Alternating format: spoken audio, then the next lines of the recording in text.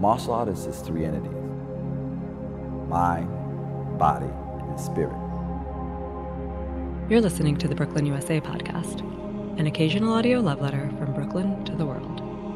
And it's the mastery of those three things, or the unification of those three things, that will make you superior, not the belt ranking. Each episode of our show sits in a different corner of life in Brooklyn, telling New York stories in the voice of the people. It's a way of training a person to be mentally sound as well. And this week, we're going behind the scenes of Flatbush Fists, our 5-part video documentary series on the influence that martial arts has had on New York culture. So being introduced to those three things as white belt, and then personifying them more as yellow, and then green and purple and black is your goal, not to get more rank, so you can do better kicks or win more trophies. I don't tend to think that those three formulas are being used today.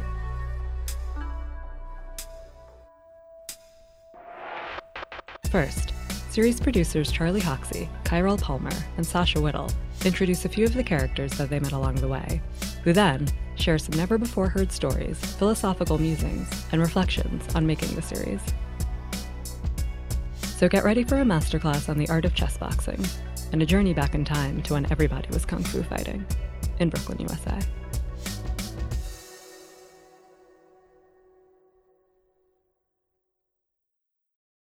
I'm Grandmaster Bill McLeod. I grew up here in Brooklyn, St. John's between Franklin and Clarkson. I've been studying martial arts since 1963. In being an instructor, you touch a lot of people, but some of the people, you know, they stay with you because you bonded with them. You know, he was one of those guys. Chadwick Boseman, we call him Chad, right? Sensei Chad. He came in, humble guy, to study martial arts. He came from Howard University, and when he came in, he was diligent about his commitment to training. He used to live on Lewis Avenue here in Brooklyn, right? I would call him, pick him up. We would come and we would train. So in the beginning, I didn't see him as a theatrical artist. I just seen him as somebody who wanted to learn martial arts, right? I didn't know his background, his theatrical background. We trained, but not only did we train, we sat and talked. We talked about cultural stuff. We talked about spiritual stuff. We talked about the industry. We talked about the gatekeepers that was there, that you had to bypass in order to get to different places and stuff. We talked about everything. We hung out. I would take him over to some of my friends' house. We would hang. We would go down to Chinatown. We would hang. And I seen a play that he produced. The play was awesome. This was when I started to take notice to these guys. I was like, wow, these guys, it's like, really? And I just thought that these guys was just there to do martial arts. I didn't understand this other aspect of these guys and their artistry. His thing was actually writing and directing. He really didn't want to be an actor. He got catapulted to be an actor, and he just ran with it. When he told me he was going to play Jackie Robinson, right? I was like, get out of here. You know, you gonna play Jackie Robinson? Yeah. He told me who he's playing with, Harrison Ford. Get out of here. That's some big stuff, man. And he did it, and he blew it out the water. So we was in here working out one day, and he said, yo, guess where I'm going to be playing? I said, who? He said, James Brown. I said, man, get the F out of here. I said, how you keep, have you ever seen the James Brown show? James Brown was like going to a religious experience. His performance, I said, you can't even dance. How you gonna play James Brown? He killed it. So when he told me that he was going to be playing the Black Panther, and I said, okay, that's cool. So when Panther came out, he asked specifically for me to come to Bodyguard to work with him and stuff. So I did and stuff. That was an experience. See, a lot of people don't know the martial art aspect of who he was. It augmented the things that he did, all of the other things it did. His martial art background carried him through a lot of the things that he did. You know, a lot of the stunts and stuff he did because of his martial art background. The character of this guy was phenomenal, right? He tested black belt here. The test was grueling. So in the fighting segment of the test, I think he was fighting with Shion Damian, right? And Damian hit him inside the head with a roundhouse. I jumped up and screamed, yo, why you hit this guy like that, man? You're gonna ruin his career. He said, no. He said, it's all right, let it go. Let's finish this. So he had that warrior spirit. You know? So how you get to really know a person is when you've been in the trenches with him. I've been in the trenches with this guy. I seen who he was outside of the dojo under real pressure. That the guy stood up beyond who he became in terms of the film industry and stuff. He was a real guy. You know, in darkness, you can see who the stars are. You know what I'm saying? He was one of those guys. Phenomenal guy, you know. And he's somebody that's, you know, he's going to be greatly missed.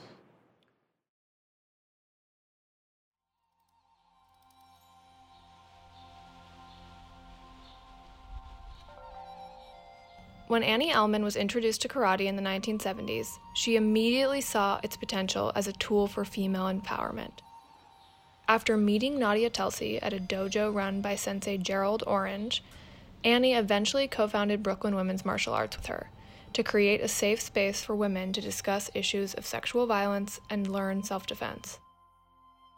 Today, Annie continues to work with women and gender non-conforming people in the borough, imparting the generational wisdom, strength, and resilience she found in the art form so many decades ago. Okay, we're going to start. Let's just take a moment. Feel your feet rooting into the earth, soften the knees. Take 5 breaths on your own. I started taking a women's karate class and moving across the floor, doing kicks with other women. I just had a really inner sense that this could be really important for women. When you're finished, eyes open if they were closed, and let's begin. No matter your age, no matter your size, no matter your feelings about your body or what you think your physical abilities are, all of us can learn to defend ourselves. My name is Annie Ellman. I'm one of the co-founders of Brooklyn Women's Martial Arts. And lock your head. Great job. And punch. In the early 70s, women were getting together, and one of the things that was being talked about was sexual violence against women. It was a time of really wanting to do things that women had never done before. So women were learning how to do all different kinds of skills that supposedly only men could do. And martial arts was a big one. First teacher in New York that I studied with for a while was Nadia Telsey, who co-founded Brooklyn Women's Martial Arts with me. She was teaching in a dojo that Gerald Orange was the sensei. It was very unusual for the 70s For a man to both have a women's karate class in his dojo, but also let that class be led and taught by a woman. I also felt that because of being a black man, that he really understood oppression. And I think he was very unusual that he translated that to how did it feel to be a woman? How did it feel to be powerless? And this is the eye gouge here. Hip moves first. I feel like so much of my adult life has been shaped by you, and I could really fall to pieces because it's so extraordinary what I learned from you, and that I had the privilege to be able to teach so many people. You are our source. You know, I've always loved women, and sometimes in my life I've seen some that were mistreated, and it really bothered me. It bothered me. I wanted them to have something that they could do to make this threat, you know, disappear, dissipate, evaporate. Yeah, and I wanted them to annihilate. No, you did. No, you imparted that to us in such a deep way that it really made it possible for us to go and share it. I remember you go in any dojo, you know, and there was, and they had, even if they had women in the dojo, they didn't have certain things in the bathrooms. That was one of the first things I noticed. It was the tampons in there. I could not believe it. Yeah. That there was like a dojo that was caring about what women needed. That showed me. So I decided to start teaching in Brooklyn. Women come to self-defense classes for a lot of different reasons, but mostly every woman feels the real threat of violence that's around us all the time, whether they've been particularly attacked or abused or felt it with somebody in their family.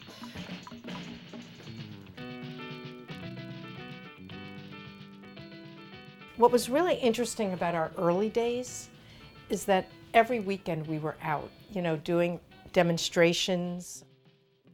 We were at gay pride marches since the 70s. Participating in the pride demonstrations were really important for a lot of us because it was being open and proud. When I came out, it was no doubt a really, really important experience. I came from a family that was supportive, so it made it a kind of a different experience. But certainly there was a way that it really did make me define who I was and feel my center and my core. Feeling who I was and letting people know, because a lot of us, when we were in the closet, it really became a situation where like you didn't have a life that you talked about. You went places and people talked about their partners or their homes or their parties that they went to, and when you're in the closet, you're just quiet. Loud noise or yell no, or yell something in your language. Just make noise, okay? As we strike, and I'm gonna count, okay? And 1, we come to you as martial artists. We come with empty hands. My name is Demetria Tacumbo, and I moved to Brooklyn in 2001.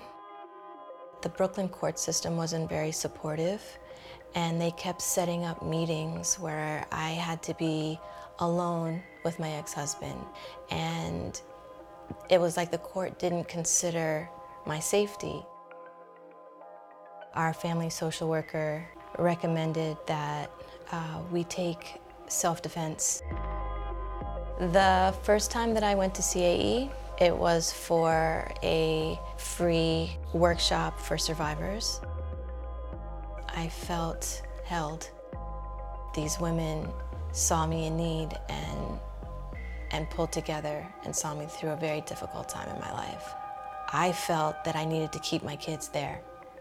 You know, even though I was working and couldn't make it to my karate classes, I wanted to make sure that my children stayed connected to that community.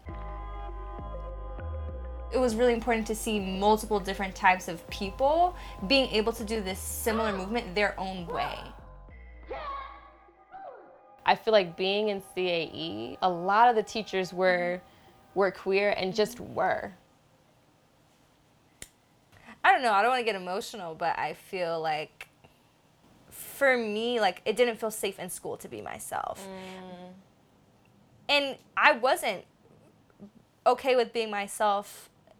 It was seeing women being themselves at CAE and other spaces that really, like, the same way I was getting messages that I wasn't valuable and that I should hide who I am, I was also getting messages that I should love who I am and that I can still create community. I don't have to be isolated. I can still be myself and be Mercy and be joyful with the identities that I hold.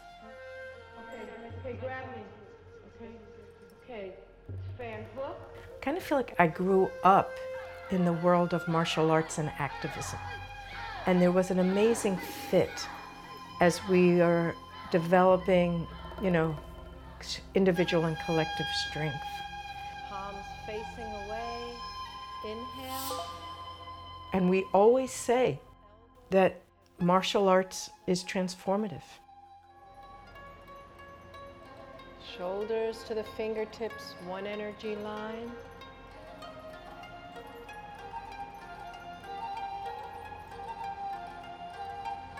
In March 1997, the Center for Anti-Violence Education celebrated June Jordan, and she wrote this poem.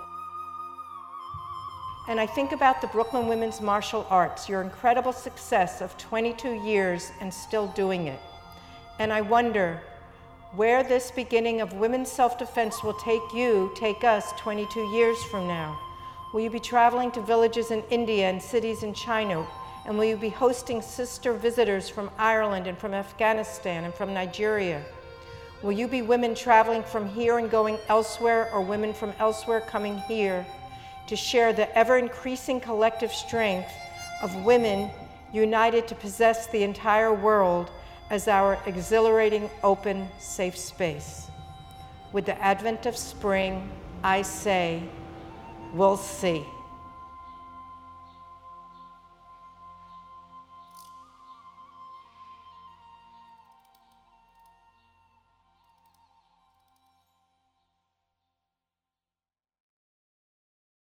Brooklyn rapper Holly Ali initially sought out martial arts as a means of protecting himself on the streets at night. After studying with Master Raleigh Lumumba Hernandez, Ali eventually found a greater sense of purpose in the art form, applying the principles and discipline of Tai Chi to his artistic music practice. In this story, we follow Ali from the stage to the studio to a playground in Brooklyn, where he practices martial arts with the members of his community and traces the legacy of the borough's fascination with the art form from his pioneering elders to the torchbearers of tomorrow.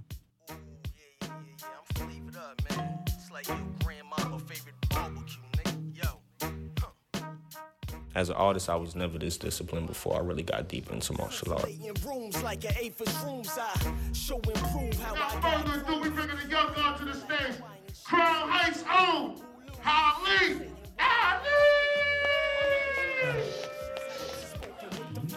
They say I dumbed down, but friend, when I gave him cramps, now I'm walking shoulders high, ain't even giving pangs. There's two ways you can live. You can build or you can destroy. You know what I'm saying? I choose to build and add on, and elevate. Ready for Grandmaster Moses Powell? Okay, I'm not going to keep you long, but let me just say this. The man that you're about to see is a living legend. We're not talking about Bruce Lee. We're not talking about Steven Seagal. We're not talking about Chuck Norris. We're talking about a living legend. Perhaps one of the greatest martial artists and black martial artists of all time.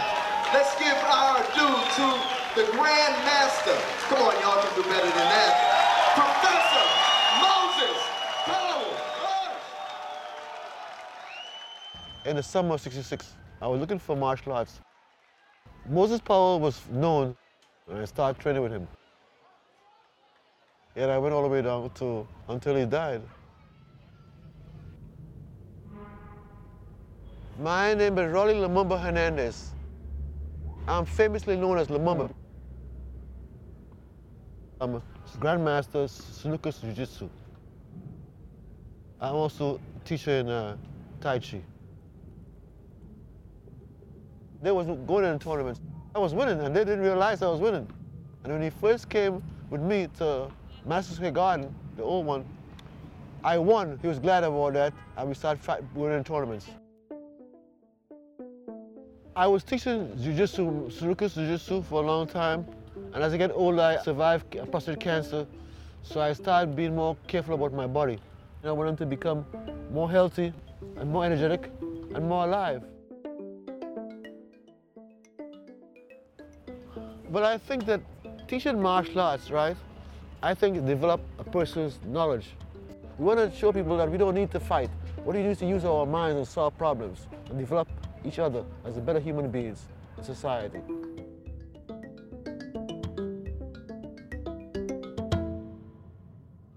On Saturdays, I teach at Jackie Robinson Park for anybody free. But I remember I was at City Hall getting an award, and he was down there. And he came to me, and he started doing martial arts, and then I started doing Tai Chi with him. It's coming to be very good. First thing I asked the man in relative to that stuff was, you deal with any kind of religion and all that? Nah, I deal with the universe. Nature is all. Well, show me something past the elements, and I'll call you a liar, bro. You know what I mean? So that's the understanding we have. You know what I mean? It's like our relativity to all things. Once he seen that, it was kind of like I don't gotta reach for nothing. I'm receiving. Now the people were busy and the children were laughing at their work and play. You have to always think about everything. And that's the beautiful part about what we practice in our art. We don't practice no rinky-dink shit. So you put it on somebody, it better had been, because you had to. Because many people that are predators don't want to get hurt. Their point is not to just eat. It's to eat safely.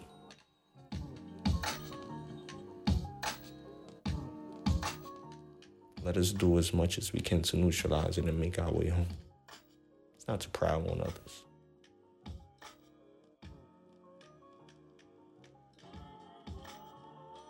I'd rather have the ability to hunt and never have to than to be one to not know how one hunts and how I can be prey.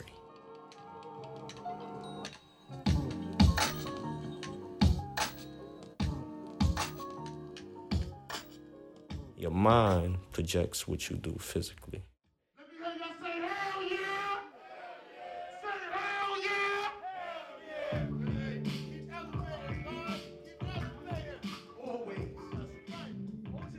The science of being able to fluctuate sound the same way I would move my body is dope. Practicing martial arts helps out with breathing and being able to just rhyme and fluidly and have breath control.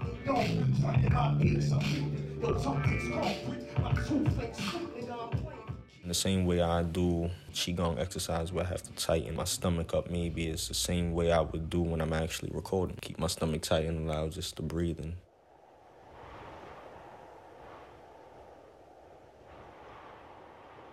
To just flow.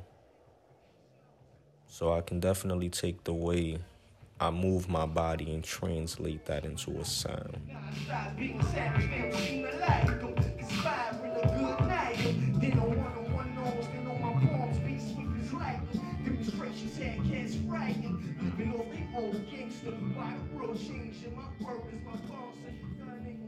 Yo, give it up one more time, y'all, for Holly Alley, y'all. It's like I didn't have the discipline to learn the things that were really tough and really hard.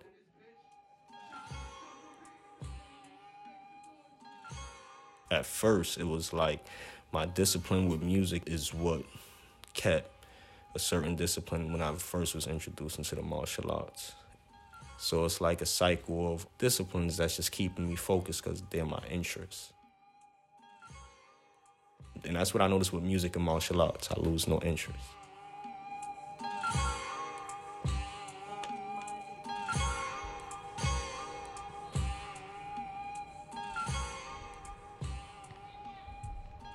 He's a natural.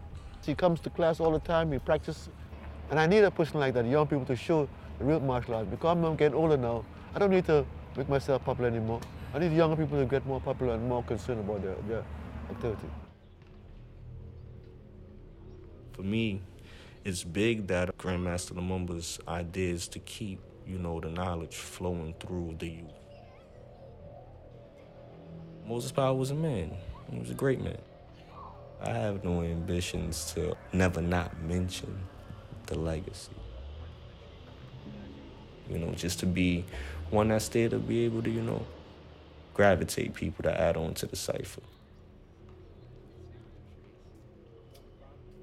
What I would want people to get from this part of my story, and Grandmaster Lumumba's story, or Dr. Moses Powell's story, or Sanuka Sitatachi, is you are able to do whatever you strive to do.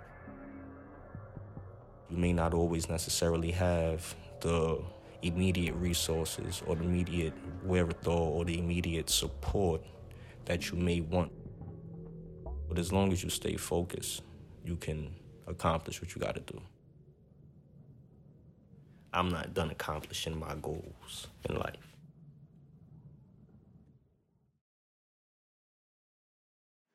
Congratulations again to what is the bottom row of my Zoom screen on the Epic release this weekend. Thanks. Thank you. So good. It was crazy there at the end. Thanks for pulling through, Charlie. So great. I'm still a little shell-shocked. Yeah, you had a crazy stretch. week. Do you guys have any takeaways or anything that you learned? I learned so much, but did you have anything you want to say about the series or the process or favorite parts or any reflecting? We're back in the reflecting pool. I feel like this project really helped me become more organized and more detailed as an editor. With the back and forth of suggestions and notes and whatnot, it really helped me put things into a different perspective and a different way to approach it and stuff. Nice. So I feel like it helped me grow as an editor and as a producer because I had to step out my comfort zone and continue to reach out to with Ali and whatnot to get him to do the final interview, and it turned out very well because it was a good piece to add too. So yeah. I feel like it helped me grow as a producer overall. Amazing. Nice. Charlie, any reflecting? Well, yeah. So I'm still digesting it all, but it was awesome getting to work with Kyrell and Sasha and just starting with just this idea of trying to film really purely starting from just imagining that the visuals would be so cool of filming people doing martial arts, and then kind of me, Kyrell, and Sasha putting our heads together and slowly, and with you as well, Sasha. You said Sasha once. I feel like it counts for both of us. Sasha squared. Exactly. Yeah, just seeing it slowly take shape, and then Kyrell and Sasha taking this great initiative with going out and finding these awesome characters to help bring the idea to life, and then just uncovering this world of amazing people and stories, and feeling we really tapped into something that needed to be shared, and just was kind of waiting for people to come along and do it justice. So yeah, it was great. I feel it's really cool to see how it all came together, and really the last couple weeks and then the last week being so intense, like I just kind of at a certain point like just was trying to stop caring too much and like to keep from going crazy, just like really focusing on like, well, the most important thing is that the people in the series feel good about it, and that's really like all that matters. And so that seems to have happened, so I feel good. Like Charlie said, overall I just love the way that it all came back full circle, because it just started off as a small idea of about martial arts in Brooklyn, and then it just expanded to New York, and then touching on Moses Powell, then it reaching down to his students, and then like his legacy and stuff. So I just love the fact that it's just a small idea just to spewed onto this whole big project, and everything in my idea, I feel like it all just aligns perfectly together. Yeah, I completely agree, and my two takeaways, or I don't know, my reflections are what I said at the staff meeting a few weeks ago, but like just the way that this community revealed itself through all of these stories and like how intertwined they were was so amazing, and you guys did such a great job capturing and highlighting that. But then also last week I looked at the original deck, the like pitch deck for the project, and I think what you guys ended up with is so much stronger than that first idea that was sort of more academic and encyclopedic, and the like, yeah, real human people doing stuff was, I don't know, it ended up so beautifully. So, and the graphics, of course, which also have been in play from that pitch deck until Wednesday at like 2 p.m. This was a long haul, maybe, and they look so amazing still. Yeah, I had such a wonderful experience for this project. I mean, it took us like a long period of time, right? Which is actually made me more chance to think through step by step, and then sometimes we go to this way and that way, and then we had so much energy, so much like concept, everything put into the project. So I really appreciated everybody's support, and then like all those like the discussions, and then I mean the subject matter, it's already very, very strong and very, very attractive. So that's the big thing, and then that's why I had such a wonderful time. Thank you so much. I really appreciate it. It's like, I mean, it's so epic. Like I'm just remembering like down to the text, like customizing the text in the open. Yeah. Like you really paid all the attention necessary. Oh my God, this project is really complex. It's really it was a really complicated. So many layers. It's so much more, and I also really appreciate that like everybody's input. It's not just don't give up. It's like, oh, we can do this, and the more. I really appreciate that, because that creates go to next level. I think we all did to go to next level, definitely. Yeah. So it's a great collaboration. Thank you. Yeah, that's such a good, everyone really. Emily, any takeaways from the full watch down? Or I know you watched it in pieces on the back end, but what did I you did. think? It was a really interesting way to watch it, actually. It was kind of cool to see like little things change and see the final version this weekend. And yeah, you all just did such a spectacular job, and all the characters are just so, everyone did so great, and the graphics are obviously beautiful, so congratulations. It all came together in a really stunning way. Hello, sorry about that. This is like usually okay. the time that people in Iran call me, like my mom, my aunts and all that, and I feel so bad like cutting them off, and they just go on and on, so I'm really, really sorry for Is everyone okay? I know it was a tough weekend. Yeah, to be in everyone's like just hanging in there. My aunt just called me, and she was like freaking out because she needed help with her Twitter because she feels like she needs to tweet from Iran and show the world how people. So she was like, I was teaching her how to do Twitter, and she's like 60. I was basically showing like a nearly 65-year-old woman how to tweet. So she felt like it was a life and death situation. So sorry. Well, you missed the Flatbush Fist reflection pool, but it is being recorded. Okay. Did you have anything you wanted to say about the series? If you had time to watch it down this weekend, any feedback or takeaways or further thoughts? I only watched one episode, but I will watch it again. I will watch it today. I loved that one episode. It was so good. Which one did they put on? The one with the not episode the 1. Yeah, episode 1. Yeah, and it was just so amazing. And like I love the way you guys incorporated the archival stuff. And it really sets up the whole series because it really showed how the impact of martial arts in Brooklyn. So yeah, pretty cool. Well done, Barry. Thanks. Yeah, I will just say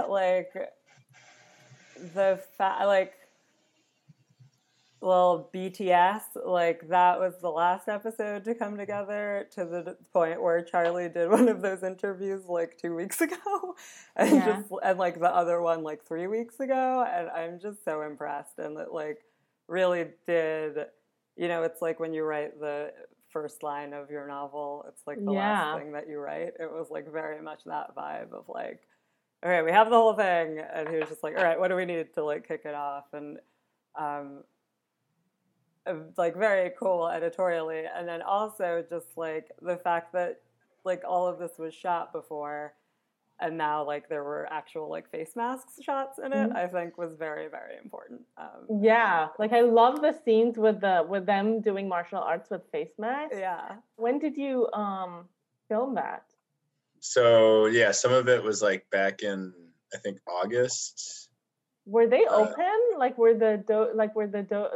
yeah. So both of those guys in that first episode, it's the same way that they talk about Moses Powell's school. It's not the type of school with signs on the street come in and sign up.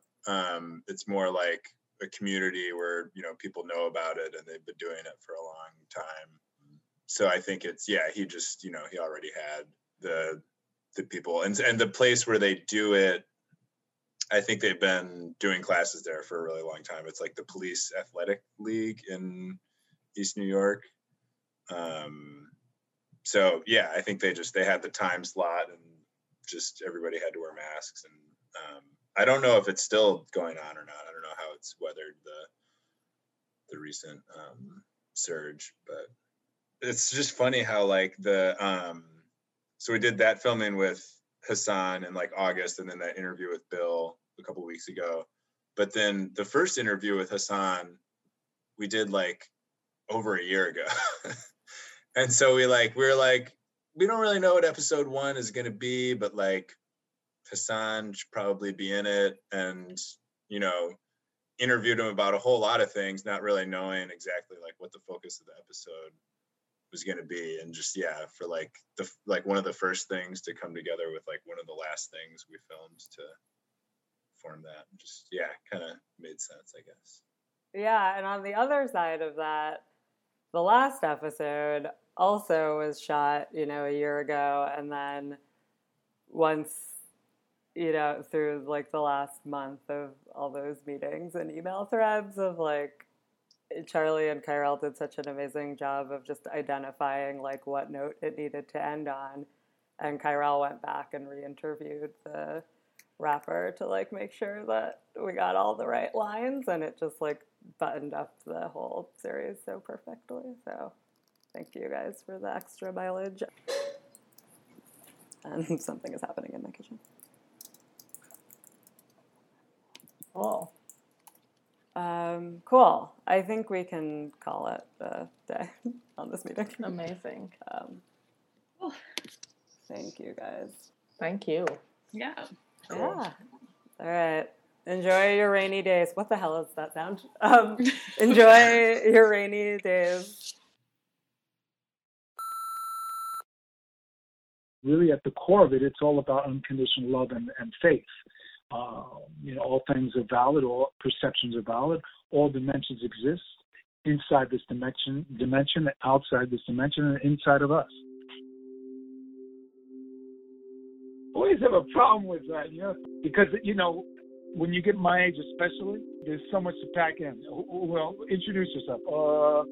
I got to go back. I got to concise 56 years. So, my name is Ty Mok. It means striking eagle.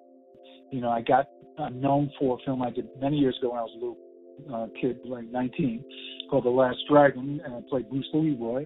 And I got into the studies of acting after the film. I wasn't an actor before. I was a martial artist. I competed in karate and kickboxing, and I enjoyed it and still enjoy it to this day.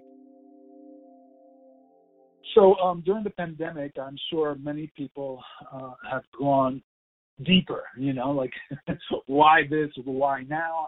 I just started a new business. I just had a kid. I'm just trying to get in shape. They're closing all the gyms. All those questions come up for people, and there's many that came up to me. I take care of my mother financially. It just occurred, all the different things I've studied throughout the years, and some things that were sparked by Bruce Lee when I was a kid that I didn't quite understand, and all the meditation I did growing up, trying to find my inner self and inner power and all these things, and studying ontology for many years and reading books, so forth. One of the things that came up for me, which was different philosophers all the time, Descartes and Einstein, the concept of time. Nobody really had a take on how to explain. Einstein had the theory of relativity. So we know that time is real, obviously, because we have to make our schedule. So that was part of the construct that I noticed that human beings lived inside of, that we live inside of time. I've got to go to work. I've got to have this by then, deadlines, and all those things at the same time. If that's true, this reality we live on can also, the unknown also could be true. It's all about the unknown and the known. As far as time and behavior is concerned, it's so ingrained in us, right? We think we're going to accomplish something by a certain amount of time. We have to be at work a certain amount of time. Stress levels. You don't know what's coming in the next second except the other now. Yet your pretend self has to act out a level of control because you feel out of control. And there's no way around that, because it's like a dog chasing after its own tail. It's a hamster on the wheel. It will go on forever until you break it with accepting that you don't have control. None of us do. We can only be in the moment and take heed at what's in front of us and being present and be thankful that we're alive because we're given this moment. For myself, my only way to relate to others is to drop my judgment and meet them where they are in the moment, not based on the past and the future, which takes courage. The old saying that you search for the truth over there and over here and everywhere else. You travel the world and globe. When you come to truth, you realize it was right in front of you like a sticky mask stuck on your face your entire life. It was too close for you to see. The genius is in you, that God within. It's in there. It's what Bruce Lee talked about, right? Bruce Lee said, empty your mind, be formless, shapeless, like water. Water can flow, stream, or crash, be water. He's talking about the unknown. Water is unpredictable. Life is unpredictable. The known is predictable, and that's safety for us, but it's an illusion of safety. When my father got me into martial arts when I was young, I didn't know how much that need to protect myself and learn how to fight physically was important to me. And my need for something deeper than just combat was always with me. When I saw Bruce Lee, it woke up the chi in me, and I got that role, and here we are today. I'm known for that film, The Last Dragon. So I see a direct parallel with the film and its story about looking within. The true master lies within, and I see the direct parallel with what I'm talking about today. The thing that I got most from the martial arts was discipline. You know, if I put my mind to something, I can make it happen through rituals. And if you step out of that concept of time, that if I only have a certain amount of time, martial arts gave me a lot of belief that if I work hard at something, no matter what it is, I can build a house, you know, no matter how big or small. You know, discipline and humbleness to learn from others, you know. You can get anything you want, I believe.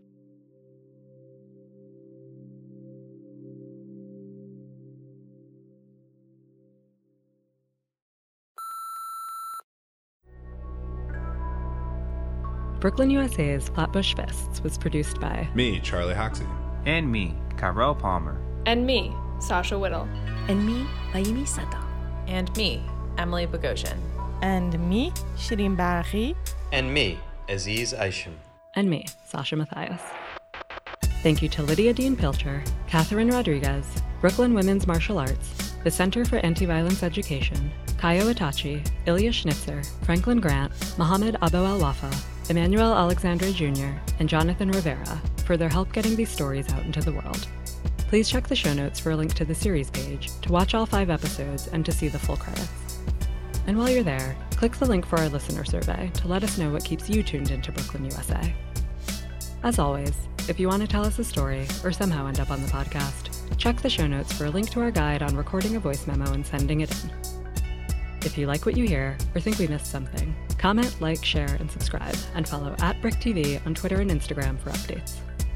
For more information on this and all Brick Radio podcasts, visit brickartsmedia.org/radio.